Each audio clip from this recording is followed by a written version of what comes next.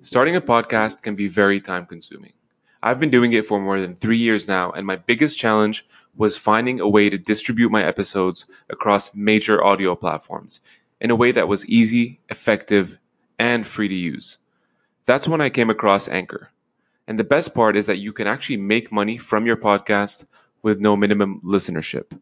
So, if you're interested, download the free Anchor app or go to anchor.fm to get started.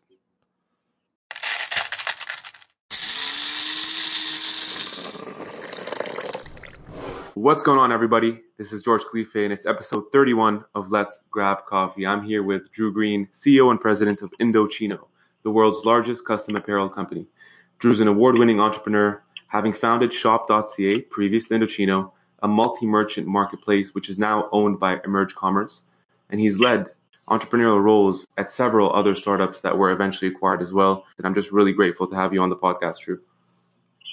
Yeah, no, I really appreciate your time, and thank you for having us on. Love it. So I'm glad we can finally make this work. And I guess my first question to you, given everything you've done so far, a lot of success, I'm sure a lot of challenges, on the road, a lot of ups and downs. What got you into entrepreneurship, and how did you find your way into commerce? Yeah, so, I've just been really, really fortunate in my career. I think, worked with a lot of great people that have, really produced a lot of success. But like you said, there's certainly ups and downs to the path of an entrepreneur, or the journey that an entrepreneur goes on. I think for me, just at a young age, I really wanted to, as much as I could possibly, control my own destiny. And so, whether it was in my teenage years or even in university, really always found my way to opportunities to really start my own business, whether that, was a health business I started in university, or an entertainment business I started in university. Frankly, part of that was also to pay the bills, but I enjoyed that journey versus, working for somebody else. And that's really translated throughout my career. I think that any opportunity that I've gotten involved with, whether it's been starting a company, working with other entrepreneurs to grow a company, or, board and advisor and investor roles, I've really enjoyed, what the journey is to creating and building a company. That's very interesting. I guess, just out of curiosity, do you think, having gone through entrepreneurship now in various segments, do you think that entrepreneurship is something that you're just born as, or is it something that you can, gradually work on and improve over time? Well, I think that's a great question. I've been asked that before, and I think my answer continues to evolve. I think the key characteristics of an entrepreneur is somebody that's, able to quickly, decisively, and with passion solve problems. Right. And, another key attribute is their ability to, handle risk and put risk, in perspective as they go through their life. And then the third thing would just be to have vision, right? To not just see the next day or week or month or even year, in terms of your life and what's going on in the world, but to have a longer term view of things. And, I think some of those are innate. You're certainly born with, some of those abilities or some of those characteristics of the person, but it's almost like anything in life. Like the more you invest in, developing a skill that you have, or a dream that you've set, or a goal that you've set, the better you will become at it. And I don't think, there's always the 0.001% of folks that, start a company in their early 20s and are massive successes, but that truly is the extreme edge case. Most entrepreneurs, it takes them years, decades, several decades to, hone their ability and also to be successful. And I think that's the journey you've got to sign up for, right? Because entrepreneurialism isn't about hitting the lottery. It's really about, a lifestyle and, a commitment to a bigger and a longer term vision that you might have as a person. 100%. And I guess, in your journey, when you were thinking more long term and you were thinking about what to start, how to start, for someone listening to this who might be in university, might be in school, how did you go about really thinking of these types of ideas and getting yourself immersed into different ventures or initiatives later on? Well, I think that's another good question, man. I'm a big believer in, a couple things. Number one, you need to set goals. So, whatever your goals are, they're yours. But too many people go through life without, setting the right goals or big goals, without planning what they want to achieve. And so I think it all starts with, grounding yourself in, the objectives and goals you have for your life. And then I think number two is the sooner you can learn what you're good at, I think the better off you will be. And so whether you choose a career as a lawyer or an accountant or a plumber, whatever it might be, or an entrepreneur, the better. But learning what you're good at, is super, super important. And then the third thing would just be being involved in things that you are inspired by. And that includes the people that you work with, the industry that you're in, the change that you want to see occur within the industry. Right. It's really important to have passion around that. Like, for example, my first venture was in the health and wellness field, and that's an area that I've always was really, really passionate about as an athlete. My degree's in kinesiology. And frankly, I needed to earn money to pay for school, so that was part of the equation too. It was the right step. But I saw a path to earn, great money, to build a business, to impact people's lives positively, and frankly, to work my butt off to achieve, the goals that I had at the time. And so I did it. Yeah, no, I definitely agree with that, Drew, especially, your points around one, finding your strengths. You said this previously as well, but like aligning yourself with people who then fill those gaps or weaknesses that you have, but also sticking to things that you enjoy and just kind of trying them out, right? And I mean, it's through experience that you're going to find and actually execute things that you ideate. Otherwise, they're just ideas on a paper, right? Yeah. Definitely. Yeah, that's totally right. And that first one about people is super important, right? Because, just because somebody's a friend or somebody's super intelligent, or somebody, is super supportive doesn't mean they're the right partner for you. Yeah. I mean, I guess that's a good question, Drew, as well, that we can draw upon is, and I got asked this by a lot of founders, when they're starting out their ventures, they're typically looking for partners, right? So say, for example, I'm in business. I now need to find someone who's more technical, maybe a software developer. How do I go about finding that? Do I leverage LinkedIn? Like, what kind of advice would you give on that front? Well, that's a good one. I think it depends on the stage you're at. I think in the early days of any company, you've got to be extremely, nimble and really seek out and frankly sell, the vision that you have to anybody that you get involved. I just like to do things in long-term views, right? I don't like to hire people or partner with people without making a long-term commitment to them or having them do the same for me. And that doesn't always work out, but at least I think you should go into it like that. I think if you're just starting out your business, I think obviously and you're sort of early on in your journey or your professional journey. Look, I think your network is the most important thing, right? Being introduced to people that can have a positive impact on the vision or plan that you have for yourself, for your business. Yeah, that's very true. And when you talk about networking, I mean, there's so many channels now. And, you and I got I guess connected through LinkedIn, shot you a message, and here we are. And I think that's how easy it is today versus 10, 20 years ago, and that's a huge leverage. Yeah, no, absolutely.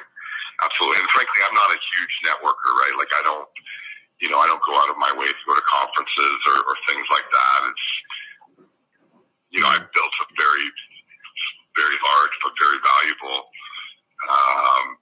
group of relationships around the world. But it really has come in my own style. What would you say your style is? What's that? Like, what would you say your style is? I'd be interested to know in terms of networking. Like, how was that for you?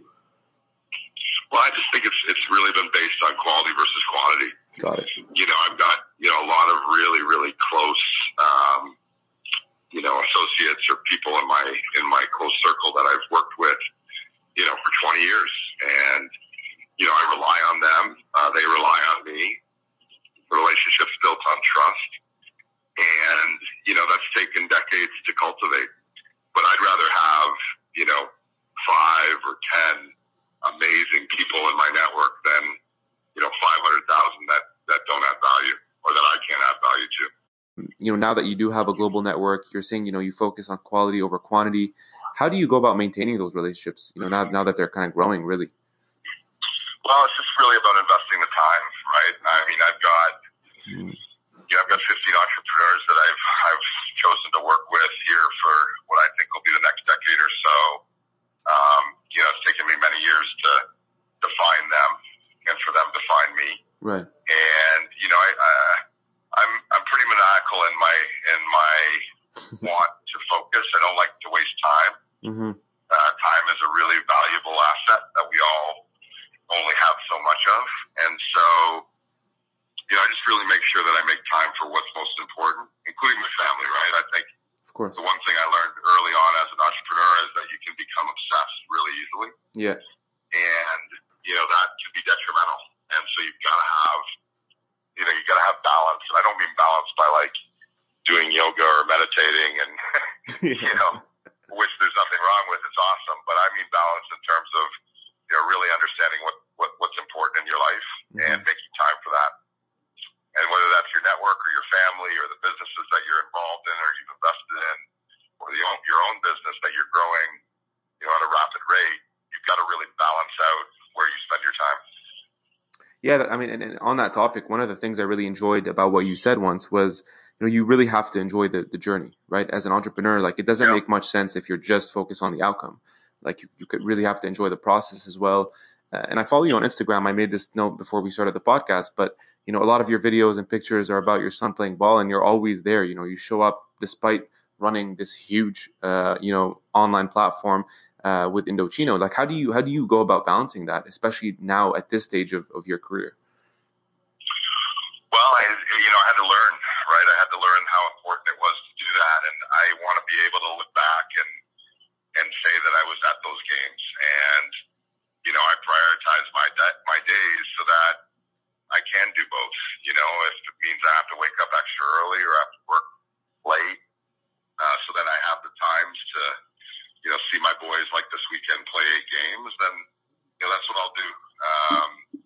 And you certainly, like, I think for any entrepreneur or for any, CEO or executive, you could always work. You could literally, work not 100 hours a week, 120. But you got to find the time. And you don't want to have regrets, man, because to your point of what I said, it's really not about the outcome. It's not a zero-sum game, right? It's about the most rewarding thing will be, the time you spend going through the journey and the experiences you have, the people that you meet, the places that you go. Those are the treasures, man. Everybody, if they put their mind to it, can be successful monetarily, but can you be successful, in your own eyes as it relates to what's most important to you? That's the challenge. Yeah, no, and you know what kind of brings to mind as you're saying that is the unfortunate case and a very sad case with Anthony Bourdain, but someone who's amassed so much success, lot of wealth, but you see it time and time again when people do that, you can still be empty from the perspective of your personal life as well, and I think that's what people don't necessarily always focus on. So I'm glad that you're shedding light on that. Well, yeah, and here's the other thing is that, you're going to make mistakes, right? You're not going to do everything as you want to, and, you could miss some opportunities on the personal side or the professional side, but, it's important not to be too hard on yourself and, right. To carry perspective. That's one of the things I try to do as a CEO is bring perspective to whatever it is we're doing, or whatever it is we're achieving, so that people stay grounded in what's important. Right. And one of those perspectives, Drew, I guess in entrepreneurship, and something you allude to often is risk, right? And I think one of the things you said, which really resonated with me, is you said, risk isn't starting a company and following your dreams. That's a privilege. Risk is really an illusion. So how do you adjust your perspective in dealing with risk when you're pursuing entrepreneurship? Well, I think there's a couple points to that. I think, number one, um, really being able to set yourself up to be able to deal with risk and to manage it, Right. because, it can become overwhelming. Mm-hmm. There can be, huge potholes as you go through, your life as an entrepreneur or your life in general.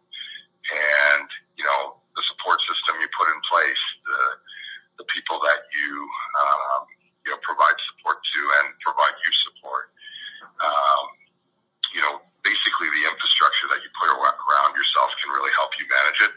But it's also state of mind, right? I think Right. what the quote you're referring to, one of the things I talked about is, look, you can get a job at an amazing company Mm-hmm. and do an amazing job and still lose that job. Right. There is risk in anything.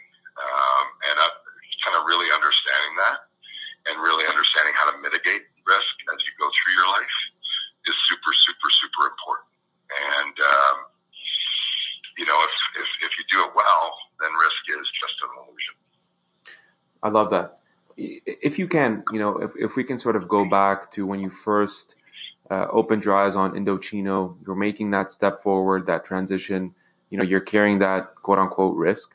What was going through your mind? Like, walk me through your mindset at the time. What did you want to get out of it? And what did you see, going into that pursuit? Yeah, in particular with Indochino. Yeah. I'd really like to touch on that because it's so interesting how much it's grown since you've joined, and I just want to really see like what was in your mind. Yeah, I mean, look, the honest truth is that Indochino was an amazing concept that had a ton of potential, but was in a very, very bad place. It had lost a tremendous amount of capital. It wasn't growing, but yet there were some key attributes to the business that I felt were extraordinary. And if executed upon, we could build a market leader in a very short amount of time. And we've proven to be able to do that. But to take you back to that time, it was one of the biggest risks. It was one of the most risky, sort of decisions I've ever made. The company was undercapitalized. The company was losing a ton of capital, a ton of money. And, I really needed to come in and be decisive. And, we had 3 or 4 things that we needed to accomplish in that first year. And, we became maniacal about accomplishing those things. Everything from capitalizing the company to re-engineering the supply chain, to resetting, the cost structure of the business, to increasing media 3 or 4-fold. All those things were very, very decisive moves that we made in order to create what is now the largest, custom apparel company in the world. And what are you most proud of? Like, if you look back at, at that kind of growth spurt, what are you really most proud of? Was it, just turning this story around? Was it the growth phase? Was it raising 100 million plus to really get it to where it is? What would you say that actually is for you? I think so far what I'm most proud of is the team. And what we've been able to do with the team. We've got, almost 700 employees now. Wow. We'll have 1,000 by the end of the year. And a lot of the folks that, we had in what I'll call fairly junior individual contributor roles, I instilled a lot of trust in.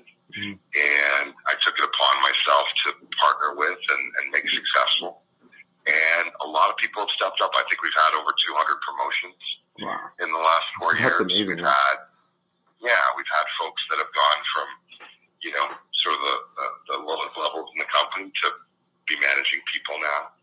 Our executive team is constantly evolving and maturing. And we've got something really good as it relates to people and culture. And that's probably what I'm most proud of so far. I mean, the company has, this year will be 6 times bigger than it was when we took it over.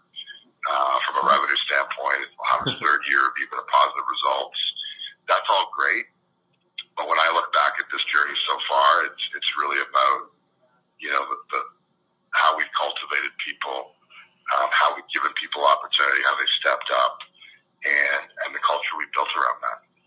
And what are you looking for primarily in your leaders, like the ones actually, running the business? And to your point, team is everything. So what is it that you look for in others that you see could be one day, visionary leaders such as yourself? Well, I look for people that work hard. I think that nothing great can be achieved without that basic. I think you can be smart, you can be, extraordinary in your intelligence and your skills, Mm-hmm. but unless you're willing to work hard, you won't achieve extraordinary results. I just don't believe it, don't see it, and don't think that it exists without hard work. So I look for hard workers. I look for people that are willing to, to go after their own dreams and their own, and contribute to the dream that we might have together. And, I think that the third thing would just be, there has to be something about somebody that I admire. I don't know how to describe it more basic than that, but, I think everybody on my management team and a lot of people in the company, if not everyone, there's something that I admire about them. Yeah. And it could be something, as small as, what they do with their spare time to a skill set that they have that I don't have, So it's almost that feel, like that intuition, Yeah. the intrinsic, right? Yeah. That's right. Something you can't necessarily quantify. Interesting. That's right. Well, I appreciate those insights. Looking back as well, you talk a lot about patience, right? The importance of patience, embracing it. And I think when you kind of look back at your sort of journey, how important it was for you. If you look at a lot of entrepreneurs today, especially ones who are aspiring to be successful entrepreneurs, especially millennials, my own generation, sometimes patience is not something we're extremely strong at. But something I think that's super important, especially, given just the landscape, like how easy it is to raise money now, how easy it is to connect with people. We just want things now. We want things quickly, at the tips of our fingers. So what kind of advice would you give? And maybe what lessons did you learn, in your sort of training for patience? Well, I think you kind of nailed it with, the current generation and what I see, as somebody that has, employs hundreds or has employed thousands of them. Yeah. I think it's really important to have perspective, going back to that word, and, realizing that, the biggest goal and dreams you can set are those that last a lifetime. And, I think too often folks get caught up in the, how am I progressing in 6 months or a year? What's my title change? I would focus on building, your skill sets. I would focus on, learning. I would focus on, really, really setting out your dreams and your goals and then plans around them. Mm-hmm. That's so much more valuable than, perhaps how much money you make currently. For example, like if you have a job where you're learning a ton of amazing things, you're working with great people, you're getting, experiences that others, could only dream of, and then you might move to another job because they give you, an increased title or $10,000 more a year or $20,000 more a year. I've seen that mistake so often, and those types of decisions can set you back, right? Mm-hmm. And so it kind of goes back to setting out your objectives, setting out your goals, knowing what your dreams are, and then really devoting your life towards them. And then going through that journey and knowing that it's not going to happen in a week or a month or 10 years. It's a lifelong journey. Love it. Before we wrap up, Drew, I do want to ask, I have 2 quick questions for you. The first is every powerful leader always has this weird morning routine. For some reason, it's either they wake up at 5 a.m., they're, running on the treadmill, they're doing something interesting that kind of piques my interest. I'm just curious to know, do you have, a morning routine that works for you? I do. I have a night routine that's probably more prevalent. Like I'm maniacal about my calendar and how I plan my days and, doing what I call completing. Okay. I don't like to leave things open. I like to see things through. And, so every night before I go to bed, I clean out my inbox. I don't have in any given night, I'll never have more than 10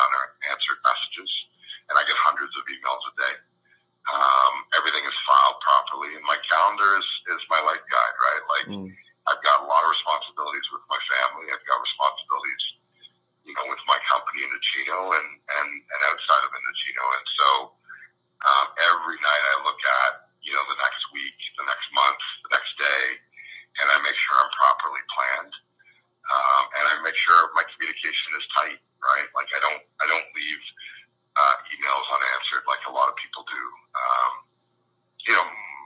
For one reason, I just think it's disrespectful, but for another reason, if you know somebody and they've communicated with you, you can take time to follow up with them. Right. And so those are just a couple things. My mornings all depend on my calendar. So, this morning, I started at 7 in the office, which means I was up at 5:30, but I don't get up at 5:30 every day. Okay. It really depends on what my day and my week is set out to be. Got it. And the final question for you, sir. What is one book, you can have 2 or 3 if you'd like, but one book that changed your life? Well, that's an easy one. I bought the book and handed it out, literally thousands of times. It's called The Alchemist by Paulo Coelho. Yes, sir. I love it. My father gave that book to me when I was 19 or 20 years old, and it really just changed my life. And because of that book, I've traveled all over the world. I've set big goals and achieved some of them. And I've learned to, enjoy this life and not just, the fruits of your labor, but actually enjoy the whole experience. And, I've recommended the book literally tens of thousands of times, but I've also literally bought it and handed it out thousands of times. I'm sure Paolo's really grateful for that. But yeah, no, definitely that's on the top of my list, as well as The Monk Who Sold His Ferrari, if you know Robin Sharma. That's another great one I think you'd enjoy as well, if you haven't read it. I have not. I'll check it out. For sure. Well, really appreciate it, Drew. Loved our conversation. A lot of insights I know that my community is going to take value from. So thank you very much for your time, sir. Yeah, thank you. And congrats on this podcast and what you're doing. And I appreciate your patience in putting this together. I really appreciate the time. Thank you. Cheers, Drew. Have a great day.